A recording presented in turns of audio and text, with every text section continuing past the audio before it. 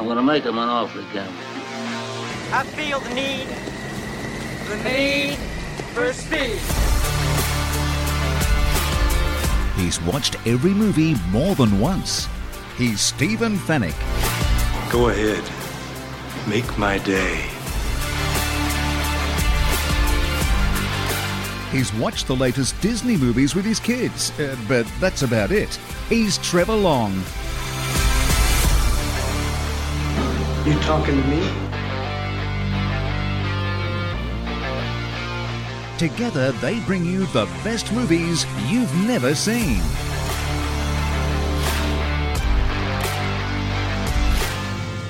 I will look for you. I will find you. And I will kill you. Rent, buy or stream the latest and greatest movies on Fetch. Watch on a big screen Hisense TV.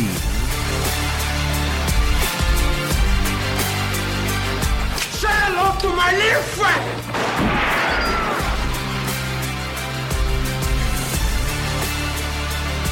The best movies you've never seen. The first rule of Fight Club is you do not talk about Fight Club. With Stephen Fennick and Trevor Long. This is the captain. Brace for impact. You're listening to the best movies you've never seen. Welcome to our latest episode. My name is Stephen Fennick. I'm a dead set movie nerd. We're covering Jaws today, which is an all-time favourite. But my offsider, Trevor Long, has never seen this film, and I'm very happy that he's finally got around to it. Trevor, welcome. You are a movie narc in many ways because you know too much, you've seen too many, and you've seen them too many times. And I am just a boring human who's being slowly introduced to the real world of entertainment. Well, I'm glad that you finally got to see this movie. It only came out in 1975. Were you born? No. Was that what year were you born? 76. You were like 20 by now. Yeah, I wasn't. I was actually 7, but that's okay. It was released in the summer of 1975, the American summer of 1975, directed by, of course, the great man Steven Spielberg, based on the Peter Benchley bestseller, which I have read. And this is a movie, let's just say, and this will become apparent later when we talk about it, it benefited, right? Listen to this. It benefited from its delays and production issues. It benefited from this. So you will find out why a little bit later. So you had not seen this movie. You knew of it, you knew this, you knew that, but you'd never seen this start to finish. No. So this is one of those shows that is so iconic, you can't not know of it. It's also so iconic, you can't not have seen many, many scenes from it. So there's certainly things, I'll be honest, like the ending of this was spoiled for me because that's a scene I've seen, right? Many, many times. But that did not at all spoil the movie for me because really I didn't know much else. You know, I knew it was a shark movie. I knew it was bad. There was shark attacks and there must have been some hunt. That's what I gotten from that, essentially that last scene, which is pretty much iconic. Yeah. So aware of it, but not really. This is one of those ones where I'm aware of and I could, probably answer the key questions, but have no idea of the core storyline. Yeah. Such an iconic movie. So many moments in this movie. Mate, I could have put together like 50 bits of audio for this. There's so many cool parts of this movie, very iconic scenes. But the overall reaction, so this movie was supposed to be released at Christmas 1974. Okay. So here's this film that they're shooting at Martha's Vineyard, which is supposed to be the fictitious place, Amity Island. And shooting on water is never easy. So it was a lengthy delays on shooting. They were supposed to shoot for 55 days, blew out to 159 days. Couple of reasons for this. It was due to the mechanical shark not working, for a start. They had a mechanical shark. And also problems with the weather, shooting on water. So, as a result, it delayed the release until June 1975, which is summer. Now, up until this point, summer was usually when the worst movies were released in cinemas. Everyone thought you're at the beach, you're enjoying your life. They dump all the movies that are crap in summertime. But when this came out, it absolutely was a massive success, and people are saying this spawned the summer blockbuster. So now, from that moment onwards, summer was when you released your biggest movies, not your worst movies. Right. So this was seen by essentially the movie industry learnt a lot about consumers at this very release. From Jaws. So Jaws gave birth to the summer blockbuster. 67 million people in the US went to see this when it was initially released in 1975. It also won 3 Oscars for Best Sound, Best Film Editing, and Best Original Musical Score. Music in this is amazing. John Williams came up with the music. He's the same guy who did Star Wars, Jurassic Park, Raiders of the Lost Ark, E.T. He's a genius. And he, in fact, won the Oscar. And how's this, right? This at the 1976 Academy Awards, John Williams was conducting the orchestra. So when he won his award, he had to leave the podium, accept his Oscar, and then run back down to conduct the orchestra. But guess what? You know, when you go long in your speech, they normally the wind-up music wasn't there. No one was playing him off, mate. He was there. It was also nominated for Best Picture, but it did lose to One Flew Over the Cuckoo's Nest, who swept all the major Oscars that year. So pretty decent year there. So that was the reaction. Look, we're going to get into the movie in a moment. We're going to really dig in. And if you haven't seen it, of course, this is your last exit before the freeway. And if you haven't seen it, you can catch it on Fetch. And Fetch are great sponsors of the best movies you've never seen, and all because that's the best place to watch movies. We have the Fetch box set up so that, like me, you can just ask for Jaws. I didn't have to type it. I just used my voice to search for Jaws using the voice remote, and it came up with the movie store and allowed me to either rent or buy. And this movie is one I chose to buy because it's clearly an iconic movie. I was pretty confident I would enjoy it. And it's one I want to have in my Fetch library. So that now sits in a very easy to access. I don't need to ever search for that again. I can just go into Fetch and look up My Stuff, which is a whole category which shows me all of my catch-up TV, the things that I've bought and the movies that I've rented that are still available to watch. So I can find Jaws again really easy. When you're looking for movies, you see the Rotten Tomato ratings and critic reviews right on screen, so you can judge what movie might be right for you to watch this night with your family or on your own. So, yep, all easy and all straightforward on a Fetch box. You can get a Fetch at your major retailer or via your internet provider if they make them available. So ring your internet provider and say, have you got Fetch? Alrighty, if you're still with us, we're about to dive in. Get it? Trying to come up with something funny there. Make sure you don't bite off more than you can chew here, Stephen. Love it, righto. Well, okay, so now if you're still with us, we're going to really get into the film now. And now, Trevor, you've seen it now. So what were your impressions after your first time watch? So I think people by now probably realise I judge movies on a couple of things, storyline and essentially the believability of the shoot. Yep. And I was nervous about this because I've seen the Mechanical Shark at Universal Studios. I'd seen I think documentaries or bits about the Mechanical Sharks. I was quite worried that it was going to be less than believable as a shoot. But from a technical perspective, given the age of it, it is unbelievable how well this is shot, how real it looks, to the point where I kind of looked up there's an Aussie or 2 Aussies at the end of it that are credited with a lot of the underwater footage, and I'm like, wow, that's amazing. Yes. These guys, to understand that. You'll probably talk about that later.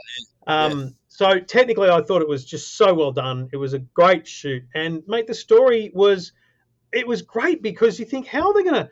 Like halfway through the movie, I'm thinking, okay, so there's going to be like 1 million people bitten to death here, but it was so well kind of dragged out. Do you know what I mean? Like it's a pretty compressed story if you look at it as holiday town, shark attack, worst time of the season to have a shark attack. We've got to catch the shark.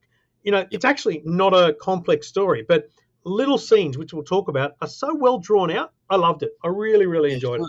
characters are well drawn out too, and that's something that Steven Spielberg, sort of hallmark of his films, is that his characters are well defined, and he's just got a great eye. All his shots, and we'll talk about sort of some of the sort of tricks that he used in the movie.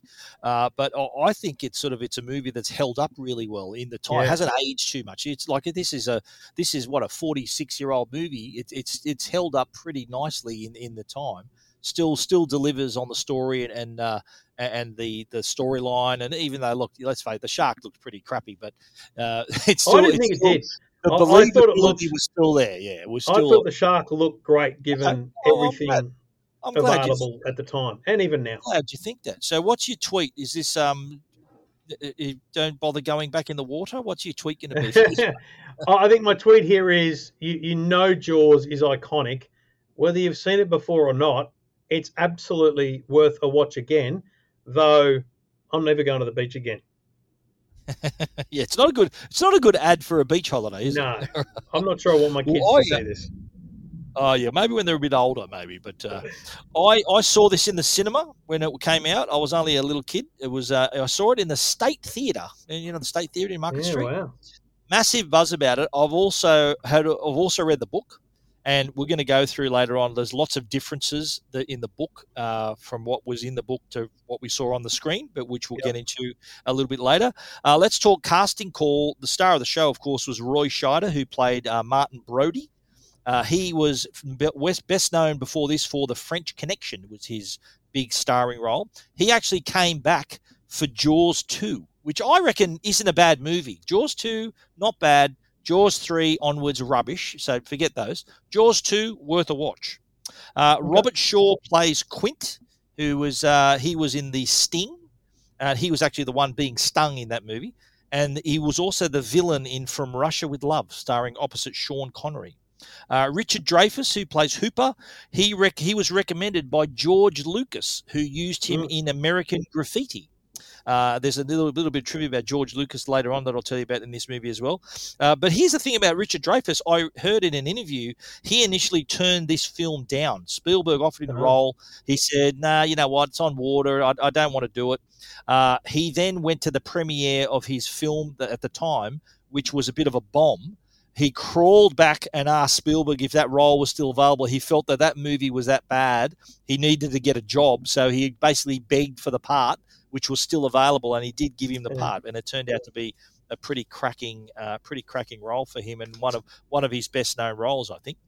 So we're about to roll into the memorable scenes, but we're going to hear also from our great sponsor, Hisense. Hisense is the if you're after a big screen TV, then it's go big or go home, isn't it, with your TV nowadays? Absolutely. And Hisense has a range of TVs up to 85 inches. So they've got their ULED TVs, mini LED TVs, and are in a range of sizes up to 85 inches. They have their full array local dimming, quantum dot color, and if you're a gamer, there's also features there to allow you to play your latest console games in high quality. But if you're like us, it's the movies that you're going to be watching on this big screen, and Hisense can really cater for you, especially if you're looking to get a 65, 75, or look, just do it. Get an 85. Go big. Do it. My wife agreed, so can yours. So, yeah, Trevor's got an 85-inch Hisense TV, and how good is it? He watches his movies for the podcast on the Hisense TV. So if you're after a TV, give Hisense a go. Check out their range at hisense.com.au. But let's dive in here, mate, and I think what better way to start this than like this?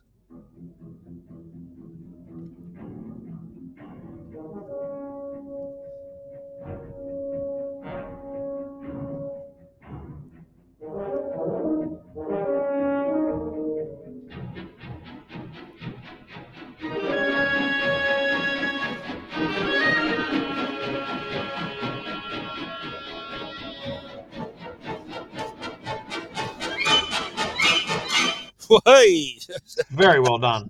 That music is amazing, and you knew that. If I played that to you last week, you'd say, "Oh, that's yours. That's yours." Spot on. It's unmistakable. So that was actually the start of the movie. The credits are underwater, and the music comes up, and then we suddenly cut to this beach scene where there's all these hippies on the beach having a drink, and nice, peaceful, relaxing sort of look on the beach. It's sort of the middle of the night, and then this girl gets up and this guy and the girl sort of making eyes at each other, and the girl suddenly gets up and says, "Oh, well, let's go swimming," and then off she goes into the surf.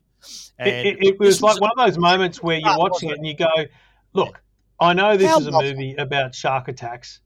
This is not going to end well for this poor girl." Like, straight up, you just know it. Well, I always joke with people. I said, "Why don't they just get out of the water when they hear the music? If you hear the music, get out of the water." That's what I always used to say to people. The music's a dead giveaway. Get out of the water.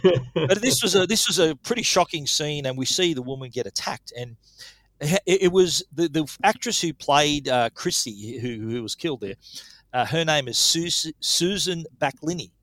And you notice the look of shock on her face when she was getting dragged from one side to the other. Yeah. Well, that was actually, there were 240-kilo weights attached to her, and she was being dragged. There were 2 groups of crew on the beach dragging her from side to side with quite a bit of force. So that look of shock on her face is actually genuine. She's thinking, "Holy hell, what's happening here?" So that was a genuine look of shock on her face when she was getting dragged around so violently in the water. So it was dragged out as a scene. It's one of those moments, because I think you need to build up that kind of scene. But it kind of pretty quickly then just kind of disappears, because then we're introduced to Chief Brody in a really nice, simple way. He's a family man. It's a nice little holiday town. You can kind of see all these things. But, this controversy is very clear early on that, a girl's remains is found. The shock on his face when he sees it on the beach. There's this conversation with the medical examiner, because he's sitting in his office writing up the report. This is crazy. His assistant picks up the phone. He talks to the medical examiner and he types this. I thought this was really well shot. He types shark attack as the cause of death into the incident report. Very well done. And he also then asks his deputy to start making the beach closed signs. Yeah. And so he'd already made the decision to close the beaches. But then Mayor Vaughan had something to say about that. I don't think you appreciate the gut reaction people have to these things. Harry, I appreciate it. I'm just reacting to what I was told. Martin, it's all psychological. You yell Barracuda. Everybody says, "Huh? What?" You yell shark. We've got a panic on our hands on the 4th of July. So it was made quite obvious in that scene that the medical examiner who was on that little skiff taking the car across the water, he said, "Oh no, it could have been a boating accident." He goes, "That's not what you said before." And so they're backtracking. The mayor's obviously, he's terrified that it's a summer town and they need the beaches. They need it all to be open. And Brody relents. So the next scene we see is him on the beach. He's sitting there trying to keep an eye on things, and people are swimming as they go about their business. His wife is there. He's there. They're talking about how, you never go in the water, and people are coming up to him, and he's trying to keep focusing on the water and to see what's happening. And you see the guy. Did you notice the guy playing with his dog on the beach? Yes. And he's throwing the stick out to the dog. The dog gets it, comes back. This whole scene to me is brilliant. Not just cinematography, it's brilliant directing, because all I'm thinking is, who's dying here? Is it the big fat woman laying out there? Is it the little kid that runs in? Is it the dog? Is it you've just and they drag it out, mate. It's like, we're going to zoom in on this person again. We're going to zoom in on this person again. And you'd be sitting there in the theater thinking, "Oh no, it's going to be him. Oh no." It was excellent. I loved it. I'm thinking, it's definitely going to be the woman. That's what I said. No, that's going to be her for sure. Well, first it was the dog. The dog disappears. Remember, he's saying "Pippet, Pippet," and you just see the bit of wood just floating there. No dog. And then we see. Remember, there was this little scene where Alex, the young boy, asks, "He goes, Mama, can I go back in the water?" And he goes, "Can I get my board?" Yeah. He gets his surf mat out. He zips out there. And Brody's there trying to keep an eye on things. People are coming up to him saying, "Look, I need this done. I need that done. The kids are breaking my fences and all this sort of stuff." And then they see out back this violent violent movement in the water, and it's the kid.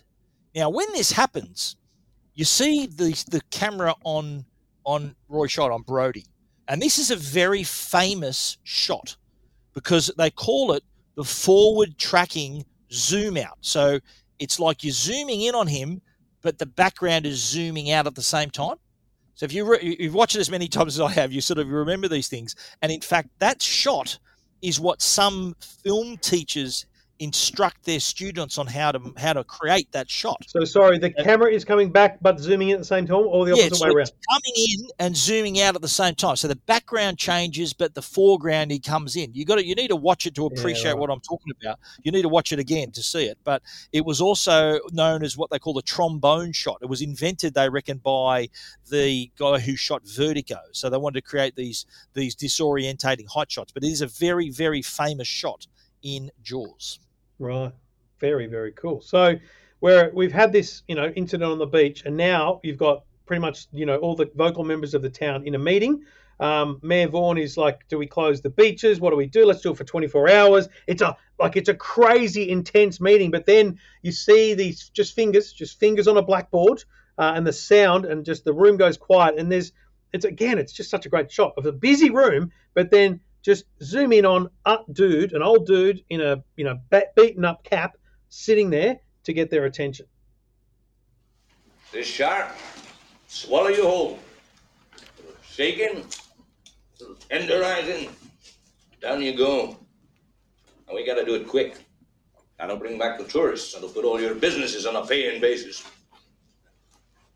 But it's not gonna be pleasant. I value my neck a lot more than $3,000, Chief. I'll find him for 3, but I'll catch him and kill him for 10. You gotta make up your minds. You wanna stay alive and ante up? You wanna play it cheap? Be on welfare the whole winter. I don't want no volunteers. I don't want no mates. There's too many captains on this island. $10,000 for me by myself. For that you get the head, the tail, the whole damn thing. So that was a solid introduction to Quint, but yeah, what the bounty, that $3,000 bounty, a lot of people think, well, I'm going to have a go at this. So the first thing we see are these two guys trying to get the shark. The bloke's got his wife's holiday pot roast. They hook it up to a chain, throw it out. The shark takes it. The pier gets dragged out to sea, and we see suddenly people come from everywhere to catch the shark. And in this scene where you see all these, the guy says, he goes, "Oh, go talk to your people." He goes, "What do you mean my people?" He goes, "Have you seen all the license plates out there? They're from all over the place, including Jersey, all around." And that's when he first meets Hooper. Brody meets Hooper from the Oceanographic Institute. And this is the guy, he mentions this Oceanographic Institute in the town hall meeting, but this guy clearly knows his shark stuff.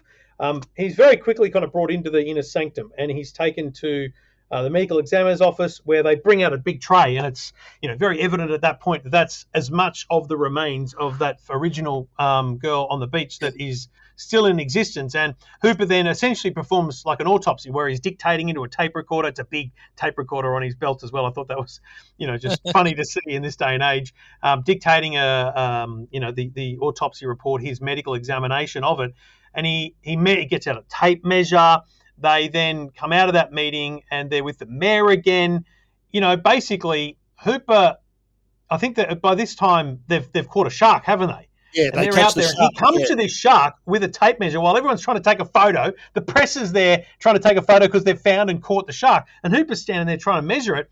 And he basically interjects and says, "You know what? I don't think this is it." Martin, there are all kinds of sharks in the waters, Hammerheads, white tips, blues, makos. And the chances that these bozos got the exact shark... there's no other sharks like this in these waters. It's 100 to 1. 100 to 1. Now, I'm not saying that this is not the shark. It probably is, Martin. It probably is. It's a man-eater. It's extremely rare for these waters. But the fact is that the bite radius on this animal is different than the wounds on the victim. I want to be sure. You want to be sure. We all want to be sure, okay? So what he goes on to say there, he says, look, one way to be sure is to cut the shark open, because he says he's got a very slow digestive system. Whatever he's eaten in the last couple of days is still going to be there. But then the mayor hears this, and he has something to say as well. Look, fellas, let's be reasonable, huh? This is not the time or the place to perform some kind of a half-assed autopsy on a fish. And I am not going to stand here and see that thing cut open and see that little Kettner boy spill out all over the dock. Yeah. So this is also the point, too, where Mrs. Kettner turns up. Remember, so the kid's mother. Do you remember this? She was dressed in black. Yeah. She comes down to the dock, and she just walks up and slaps him in the face, saying, "Look, you knew this, and yet you kept the beaches open." And the mayor was saying, "Oh no, sorry, she's wrong, Martin." And she says, "No, she's not.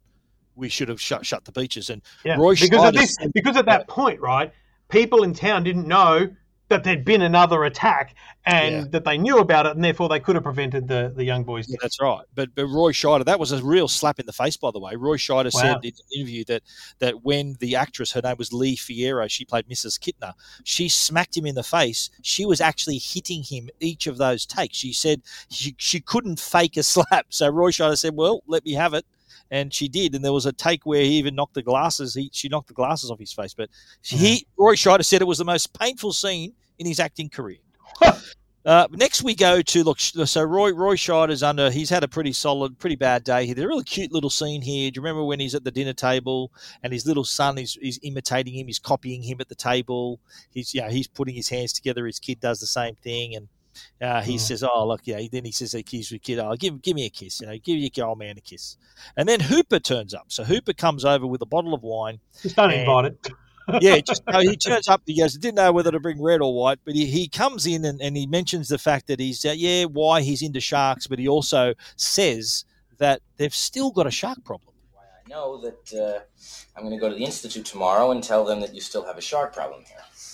Why do you have to tell them that? Sorry. I'm sorry. I thought that you told me the shark was caught. And I heard it on the news. I heard it on the Cave Station. They caught a shark, not the shark. Not the shark that killed Chrissy Watkins. And probably not the shark that killed the little boy. Which I wanted to prove today by cutting the shark open. But you want to let that breathe for nothing. So the best bit about this scene, mate, can I just say is he pours the wine into 2 wine glasses and a tumbler, like a proper cup. He fills up his own tumbler and gives a little splash to his wife and a splash to her. This is if you can't imagine it, it's 2 wine glasses and a kid's cup, like a proper tall glass, and it's like he's just going to have this wine. Like it either shows that he's not a wine man or he's going all in on the drink tonight. But from there they decide, let's go cut open the shark. So they head down to they find the shark. Yeah. They find that there's nothing, that this is not the shark. So there was he pulls out some fish and a number plate and all these things that obviously not the real shark. They go out to sea, don't they? He goes on. He says, "Look, he's a night feeder. Let's get out on the water." And they go out and they find Ben Gardner's boat. And he goes, "Look, I'm going to go dive down here. I'm going to check the hull." Now, did this little scene? Did this scare the bejesus out of you or what? Did this give you a little start? Because at this point, see, the thing about this bit is this Hooper bloke. I mean, I know he's a reasonably well-known actor now, but I don't know at the time, is he a big actor or whatever? So at this point, I'm thinking, can he be sacrificed? As a filmmaker, is this character going to be sacrificed by getting in, seeing stuff, and this is the end of him, and then the bloody cop's got to go back into town and take over this whole thing. So at this point, I'm thinking it's all over for this guy. But he checks the hull, and then Ben Gardner's head pops out. Oh, he's thinking, "Oh my God!" Just a bit of trivia there. That scene where Ben Gardner's head pops out. When they originally filmed that in Martha's Vineyard, Spielberg wasn't happy with the fright that you get out of it. He decided to refilm that in his film editor Verna Fields in her backyard swimming pool. They poured a heap of milk in the water to make it look murky like a real ocean, and they re-shot that in her backyard swimming pool to get that real jolt, where the head pops out, and so the audience jumps a little bit. So, so that's how attention to detail. In that moment, he finds a massive shark tooth and all these different things, but because he gets scared, he drops the shark tooth, and I think that's a critical part of the next scene where they confront the mayor, who's still very much in denial, but he can't. He talks about the size of the tooth he found him, but the mayor goes, rightly, well, where's the tooth, mate? And so basically the mayor sees Hooper and the chief of police as being just outrageously, scaremongering. And that's the best they can do. They've got this big problem. It's funny, though, the reaction from Hooper where he feels the mayor doesn't get it. And then he says this. I think that I am familiar with the fact that you are going to ignore this particular problem until it swims up and bites you on the ass. So this is a good scene, by the way. This is all one shot. Most of this scene where they're talking, remember that someone's defaced the sign. It's all one continuous shot, so no cuts at all. And there was a lot of information shared in that scene too. So where he's talking about that, he explains what the shark memory goes. Look, the shark, it's a perfect engine. All it does is swim and eat and make little sharks. It's a wonder of evolution. And they're talking about we've got to cut off its food supply. But you know what? The mayor is still very much wanting to keep the beaches open. Larry, if you make an effort today, we might be able to save August. August? For Christ's sake, tomorrow's the 4th of July, and we will be open for business. It's going to be one of the best summers we've ever had. Now, if you fellas are concerned about the beaches, you do whatever you have to make them safe. But those beaches will be open for this weekend. So we see that the beaches are still open for the weekends. 4th of July, the tourists are pouring in. Did you see those scenes where the boats are coming in, packed full of people? People are packed on the beach. They've got all these patrols out there, boats, and people keeping an eye. And then, did you remember the scene where the mayor comes along to his friend and goes, listen, no one's swimming. Get in the water and have a swim. Yeah. And then they decide to go out there. And he was right? The mayor was right. Everyone was a bit skeptical, and he needed people to get in. And that was like an old couple, and then, the grandkids perhaps. They take the grandkids in, which I thought was kind of remarkable. But anyway, they get in, and which spurs everyone to get in. And then there's a shark fear because someone sees a shark. Yeah, the shark goes into the pond. Yeah, the shark goes into the pond. Before that, there's two kids pretending to be a shark. Yes, that's right. They have to play a little prank. Yeah, that's right. Which creates this boy who cried wolf moment, which I actually thought at this moment, because you remember they've got this kind of everyone's out, everyone's freaking out. There's boats out there trying to find this shark that has just been spotted. They find these two kids. Luckily, they don't shoot them. But when they were swimming towards the camera, you thought, holy hell, this is a shark. And remember, the woman sees it and starts screaming. It looked real, didn't it? Did you think it was real for a moment? The fake one, absolutely. But I think that's why it's shot. But what I think is fascinating about this scene, this couple of moments, is you've got these kids pretending to be a shark, and because it's fake, and they say that, when there's a woman across the kind of estuary screaming, "The shark's gone in there, the shark's gone in there," I assumed it would be entirely ignored because of a boy who cried wolf kind of moment. But it's kind of not, which I actually think it's a missed opportunity to actually make it worse. But you got to remember a few moments earlier. Remember where Michael, the son, that's Brody's son, says, "Oh, look, take your boat into the pond." And he goes, "Ponds for old ladies. So look, just do it for your old man." So his son is in the pond now with the shark. So think about it this way, right? The woman's screaming, "The shark's in there," and everyone reacts to her and goes looking there, right? Yeah, and they run towards it. Bunt some people off the boat and stuff.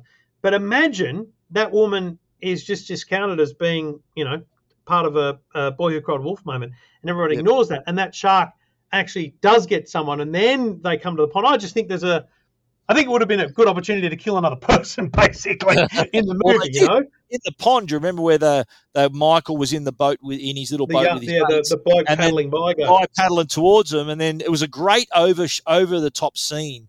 I don't know, it's sort of like a top shooting down scene where the bloke's in the water and you can see the outline of the shark with its mouth open, and then he gets dragged under. It was beautifully shot how they did that. He gets dragged under. You see his leg. Better shot, though. The even better shot here is because Michael and his mates are in the water. Michael's in shock, like literally, can't move, and they're dragging him out of the water.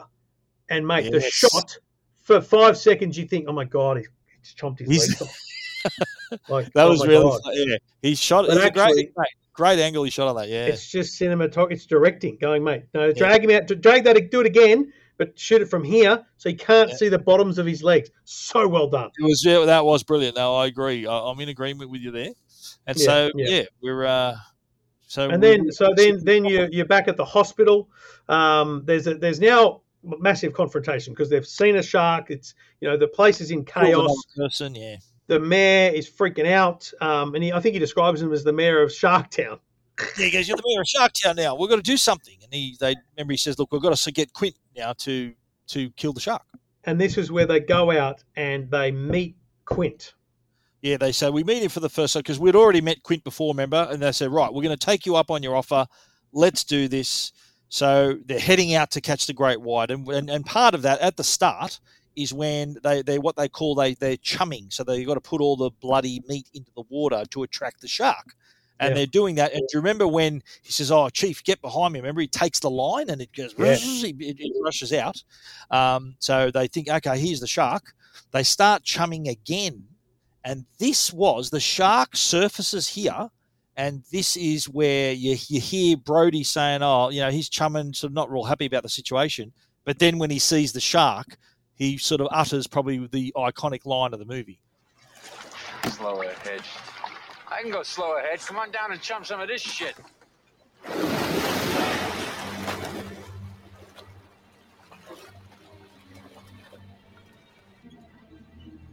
You're gonna need a bigger boat. Now, did you know that you knew that line, didn't you? Did you know that was from this movie? I've heard that either in ads or other places, but I had no idea that the origins of "we're going to need a bigger boat" is yours. Had no idea. Yeah. Well, it goes further than that. According to the writer, Carl Gottlieb was the co-writer of the script with Peter Benchley, who wrote the novel. He said that line was not in the script. That was ad-libbed by Roy Scheider. When he backed him, so he sees the shark and he backs. He sees the shark and he's speechless. It's an interesting moment because he doesn't scream.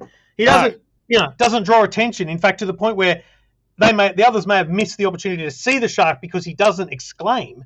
So essentially, he says that as he backs into the room.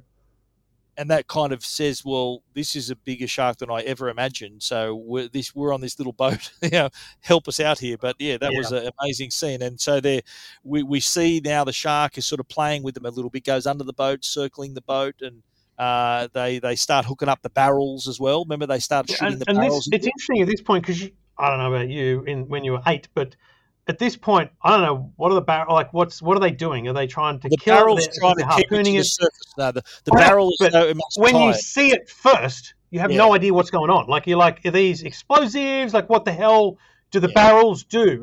You realize probably 5 minutes later you realize it's about tagging it and tracking it and knowing where it is. Yeah, because for it to dive with the barrels takes some effort.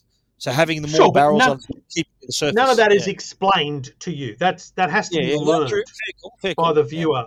You see, I think this is a funny thing about you coming at a movie for the 58th time. You kind of can know that. I assume you know that. You kind of get to the point where the second barrel, it's actually the third barrel that they realise. By the time they get to the third barrel, that they realise it can't go under with that.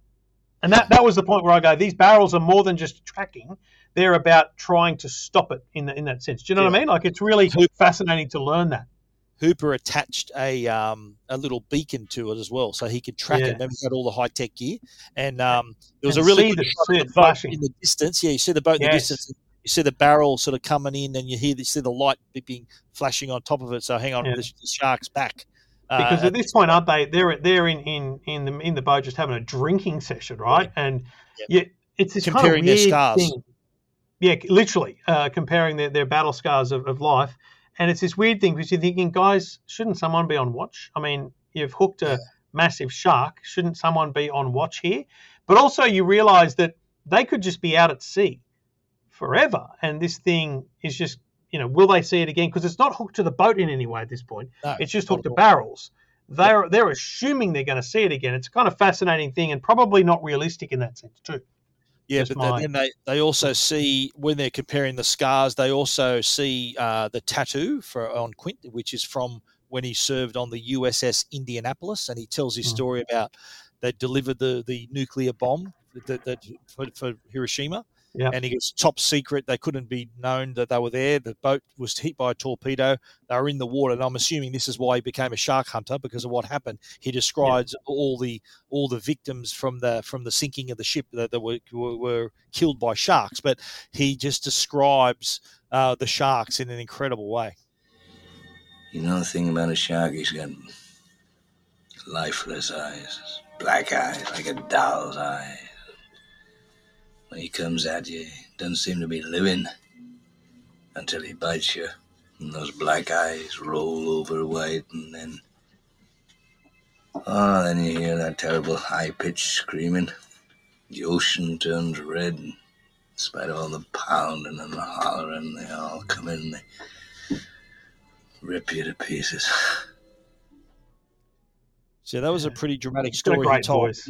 It is incredible, sort of how he characterizes the shark with the lifeless eyes and everything. But in the meantime, actually listening back to that is much more powerful than watching it in the movie, because not the best ad to go swimming, is it? It's not the best ad for tourism. Again, this goes to that whole watching things multiple times and hearing more. Like, I didn't hear him say the lifeless black eyes until it bites. The eyes roll back to white. You know, those kind of things. There's no way you're picking that up on the first watch. No, you do hang out for those things. That's why it's such a rewatchable movie, because of these little nuggets in it that it's just really just brilliant performance. Because it's at this moment then when they get a big clunk, because it's this is that moment where you do see it from a distance. The beacon's flashing. It hits the hull. You know, the hull's been pierced. They've got to both get the pump working and get the water out, but also deal with the fact that there's a massive shark now attacking the boat. Yeah, so they're doing the running repairs. There's water on the boat now. The shark's reappeared, and Brody tries to radio for help. Did you remember this part? He tries to radio for help. Very strange. Quint comes in with a baseball bat and smashes the radio, and Brody says, "You're certifiable." He goes, "What did you do that for?" Like he says, "Nah, we're not going to call for help. We're going to kill this thing ourselves." But it's a strange moment, I'll be honest, in the movie. And if I was to pick it apart, you go, that moment is made only to ensure the ending is what it is, right? Because otherwise, help is called for, and they kill the shark. The shark is caught, but it's not as dramatic. Do you know what I mean? Like, I feel like that's the only reason you break the radio. Well, so they were all the barrels. Remember they got the barrels. They tied them to the boat. That's now, where it becomes fascinating. Yeah. So now the shark is attached to the boat, and it's powerful enough to drag the boat backwards. Starts taking on water. So they decide, look, let's get the shark cage. We're going to, time to put the cage in the water. And then, so Hooper goes down in the water. And I'll tell you a bit in the things you didn't know about how that was filmed, the shark cage. Yeah. That a lot of that was filmed in Australia. But, and look, he's in the water. The shark attacks. He actually has to get out of the cage because it's literally crippled. And he hides in a rock on the ocean or the sea floor, which is again a kind of weirdly fascinating decision in the movie. And it's this point where it's all going down on the boat, right? The boat's half underwater. Back to the boat, Quint is trying to attack it, but actually gets taken into the jaws of the shark, which is kind of the most iconic scene there, isn't it? And this is the scene that I've seen. Like I've seen clips of this in whatever method. Maybe not the bloke getting killed. I didn't know that was going to happen, but certainly, the boat going down in that sense. Yep. And it's funny how now lots of little things that were shot earlier in the movie, just shots, little cutaways, like the tank. You know what I mean? Like the he knocks it over. Remember, he unties it and he goes, "Oh, be careful, Martin, that's compressed air." So it planted the seed that this is. You see it there, and you see it again later when he's inside the boat as well. Yes. And I think there's even a mention of how it would explode. So there's those kind of weird little things, and that's where obviously the police chief throws that in the shark and then tries to shoot it and obviously successfully does, and it blows up. But I just it's a fascinating moment because you're thinking this bloke's trying to shoot. Like, hey, stop shooting! It's like wait till it gets closer. You're trying to shoot through water. That's madness. Like you're actually at this point trying to cheer him on and coach him at the same time. It's epic. Let's hear how it goes.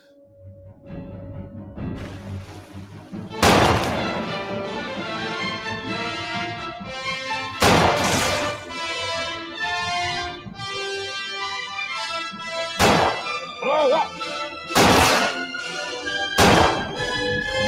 Fire, you son of a...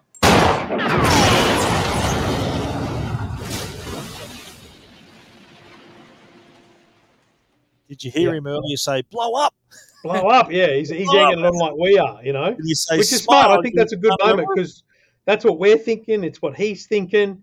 It's epic. But so then what I find most fascinating is that's it. Yeah. Well, Hooper comes back to the surface. Remember, Hooper resurfaces. Oh, yeah. Hooper comes back and he finds that he's alive. But they don't need to go back to shore. They don't need to celebrate. You don't need all that in the movie. No. It's the last done. shot. Last shot is them paddling to shore, and then a long shot. A long shot of the first beach that we see.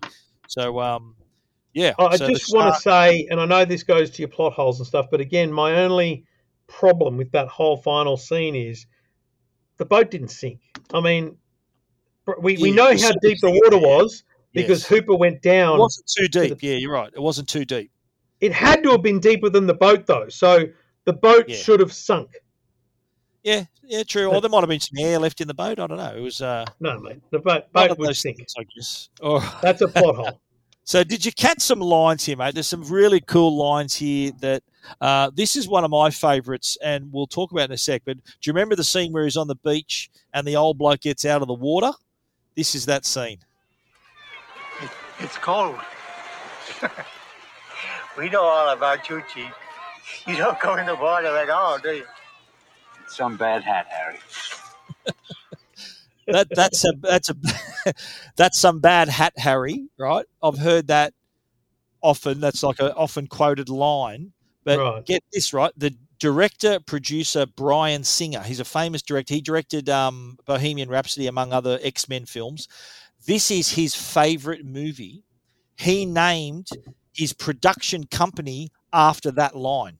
His company's called That's Some Bad Hat. It's called Bad Hat Harry Productions. So some of the movies you might have seen that he produced and some TV shows. I think House. If you watch to the end of the credits of some of these movies and TV shows, that you do see at the very end, that's some bad hat, Harry, as you hear that exactly. Yeah. Nice. Then the other one is, and this is more about the inflection or the delivery of the line, but it's about the tiger shark. What kind of a shark is it? Gee, I don't know. I think it's a macaw. Got a deep throat, Pratt. Yeah, but what kind? What kind of shark? It's a tiger shark. A what? A what? I love that. And that's the guy who 5 minutes later threatens to stick his head in the mouth of the shark and do all that. That was quite funny as well. I do like the scene when this line from Quint when Hooper gets out his shark cage. What do you got here? Portable shark or a monkey cage? Anti-shark cage. Anti-shark cage. You go inside the cage.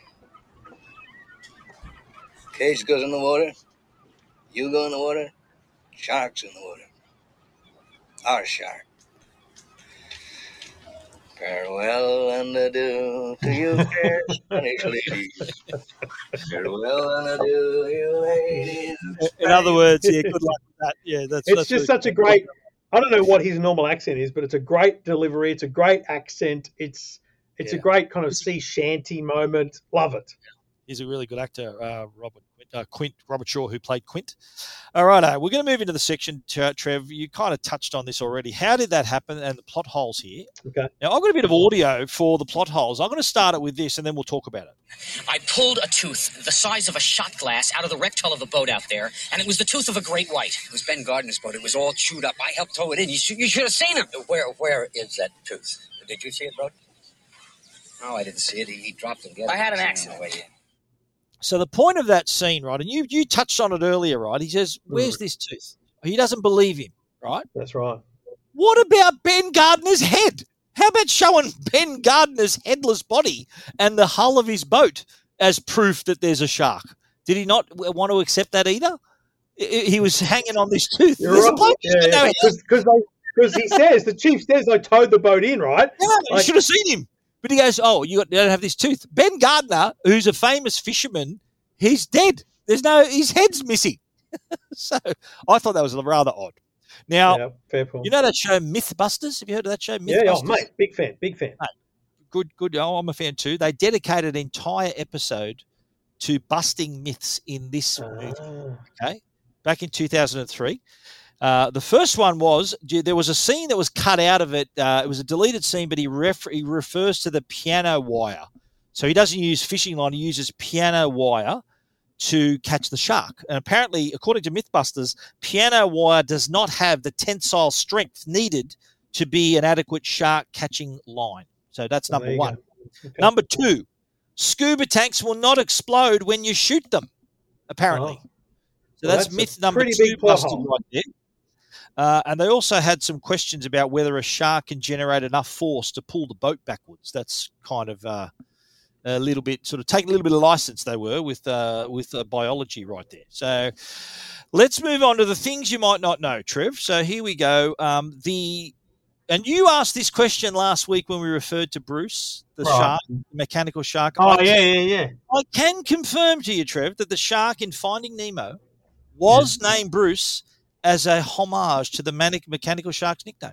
Oh, beautiful. It was named Bruce for that particular reason. Now, do you remember early on we talked about how the production delays, one of the things that stopped that really impacted the production was the fact that the shark never bloody worked when they wanted it to. Right. So what happened there? They tested the shark, the mechanical shark. There was 3 of them. They tested them in water before arriving in Martha's Vineyard where they filmed the movie, right? But the tests were done in fresh water in the Universal Studios tank, not in ocean water. So the salt totally screwed up with the shark's controls, which is why it was very rarely working. Now, the first day the model shark was deployed, it sank to the bottom of the ocean. You did refer to the fact that it wasn't very deep. That helped them. So the water off Martha's Vineyard, I think, was like 30 feet, for quite a distance out to sea. It wasn't that deep, so that was helped them with their production. But here's what Spielberg was saying. He said, look, the first day the shark sank, so needed a lot of maintenance and didn't appear very terrifying, according to Steven Spielberg. He says, quote, I had no choice but to figure out how to tell the story without the shark. And he says that it's what we don't see that is truly frightening. I actually think that's a big key to the movie, is that, like, I thought to myself, you actually don't see the shark that much. You see its silhouette a few times. You get the sense of its power through it dragging that line and the barrels. You don't need to see it, which is, I think, also why it's believable, because so much of when you do see it, it's actually quite short, sharp moments. I thought it was good. Well, I'll tell you now, mate, the shark doesn't appear on screen until 1 hour and 21 minutes into the movie, and it's a 2-hour movie. So we'd already been 80 minutes in without seeing the shark. So remember when he was chumming and he sees it, got to get a bigger boat? That's the first time you actually see the shark. And in total, the shark in a 2-hour movie has just 4 minutes of screen time. So see how I was telling you at the start how the delays in production delayed it to summer. It was a hit. Now, this also, the shark not working properly, they had to think, right, how are we going to do this and still make it effective? And that actually played into that was in their favour, that you don't see the shark. So we see how the production delays and the production issues actually benefited this movie. Now, I told you there was 3 mechanical Bruces that were made, and 1 shark was open on the right, 1 shark was open on the left, the third was fully skinned.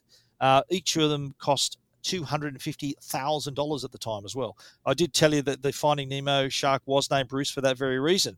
Now, you know Steven Spielberg is good mates with George Lucas. George Lucas introduced Spielberg to Richard Dreyfuss. He said, look, you should use this bloke. I just use him in American Graffiti. He should be good for you. George Lucas visited Steven Spielberg on the set. He wanted to show him the mechanical shark.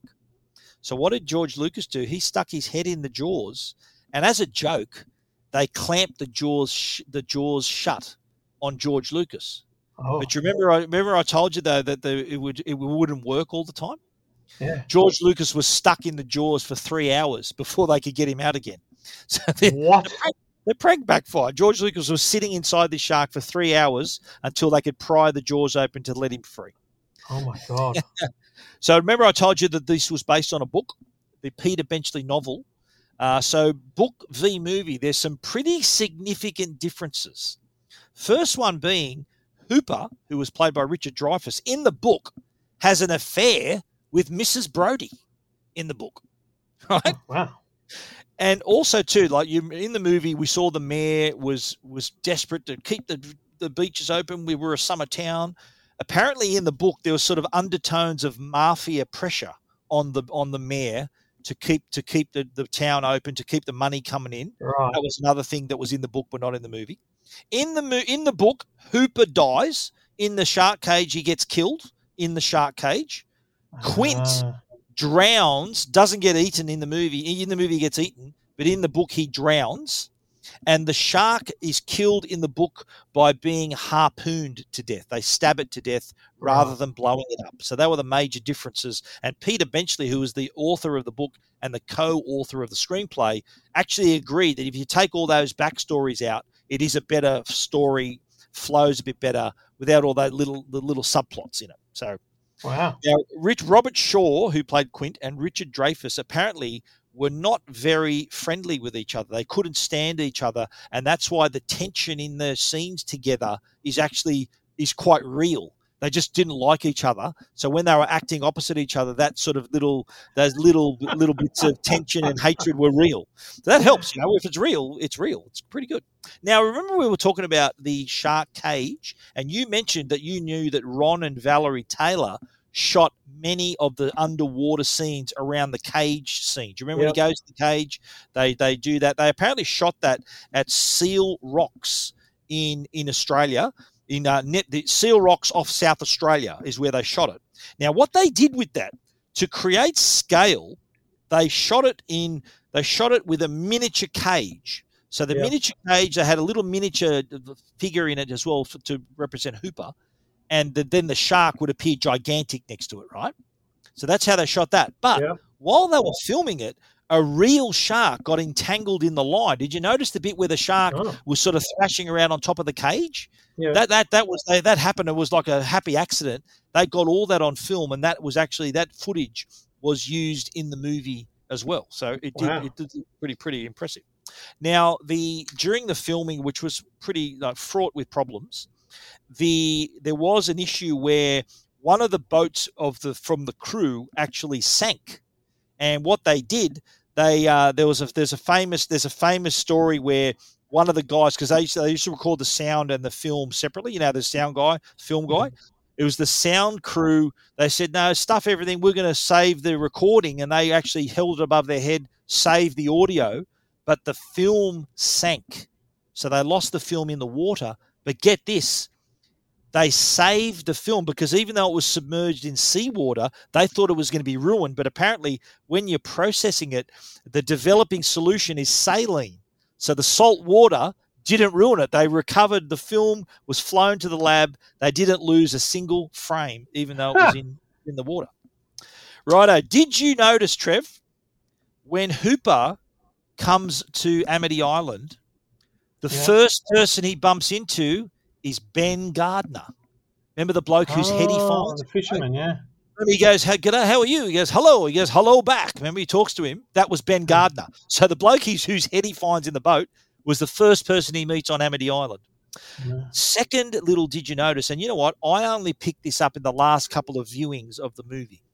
There is the scene remember when they're singing, the shark hits the boat, they get back on deck. There's a close-up of Brody getting his revolver, right? So Brody's in the foreground and Hooper's in the background, and there's a shooting star appears behind Yes, it appears twice. Did you notice that? Yes. That was real. That wasn't an effect. That happened. They captured that. It appears twice. It's in two shots. Yes. Well, that was real. That happened. It happens an hour and 36 minutes in, if you want to fast forward to it. That was not an optical effect. That was real. They just happened to catch a shooting star in the background. Nice. Now, I don't know also whether you noticed Spielberg shot most of the film, a third of the film was shot at water level. Did you notice that? So he shot the film at water level in some scenes. If you look back, you'll notice this, it's right, where he wanted to give the perspective to the viewer as if they were treading water. That's how he shot a lot of the boat scenes are shot from water level. A lot of the early scenes when she's swimming, there'll be attacks at water level. So he just wanted to create that that impression. Also, too, most of the film was shot handheld just to compensate for the ocean swell and the movement of the boats. But that is our Did You Notice? And that is the movie. So how did you enjoy that, mate? What's your wrap-up? What's your rating? What do you think? Oh, I really think this is a movie that stood the test of time better than I could have ever imagined, given how old it is. I love the storyline. I didn't have any complaints about the effects. I honestly thought it was going to be rubbish with the mechanical shark, but I thought it was great. Mate, I loved it. Yeah, absolutely, mate. This is a 9 for me. Yeah, no, this is brilliant. No, this is nearly a 10 out of 10 for me. I love this movie. I've seen it so many times, and I will continue to see it many times because there are these little nuggets you discover. There's and as you said, you just appreciate the performances a bit better, the way it's shot. It's just it's a beautiful looking movie, And despite all the troubles on the set, despite all the delays, what they got was gold. And we can still appreciate it all this time later. So that was Jaws. Now, looking forward to next week, mate, we've got another more recent film. I think it was released in 2000. It's American Psycho, starring Christian Bale, right? And I'm going to give you your quiz here. You've got a little quiz question for you, Trev. Let's go. The main character of American Psycho, his name is Patrick Bateman. Okay. Now, what is his occupation? All right. Is he A, an actor, B, a banker, C, a cop, or D, a politician? Listen, I'd either be passing or taking a stab because I have zero knowledge here. So I'm going to lock in banker. Banker. And you know what? You got it right. He's a banker. Nailed it. He's a banker. And he's in mergers and acquisitions, or as he calls, murders and executions, is what he says in the movie. But you have all that to look forward to, Trevor. American Psycho. Well, hello. Does the name give you anything? American Psycho. What do you think is going to happen? There's going to be some drama. It's not about a sewing circle, is it? There's something going to happen here. Sewing circle. Look, before we go, I want to apologise. I want to apologise for the quality of my audio. That's my bad. But Stephen's in fine, full cinema colour, and he's the star of the show. So my apologies. I'll fix it for next week. That's my bad. That's okay, mate. We'll forgive you this time. It still sounded okay, in my opinion. But as long as we could hear you and hear your appreciation of this great movie, that's all that matters. So until next time, mate, you got American Psycho to watch, as does our audience. Thank you, everyone, for tuning in. Thank you to Fetch, our great sponsors. All the movies we talk about, you can watch on Fetch. And, of course, Hisense, if you want to really watch it on the big screen in great quality, then get yourself a Hisense TV. Just go, look, spend the money, 85-inch TV. I'm going to fire up the Fetch Mighty in our lounge room that's connected to the Hisense 85-inch TV, and American Psycho is going to probably scare the heck out of me. Well, of that, I'm sure. I look forward to hearing your thoughts on that one. Until then, Trev, enjoy the movie, and I'll talk to you next week.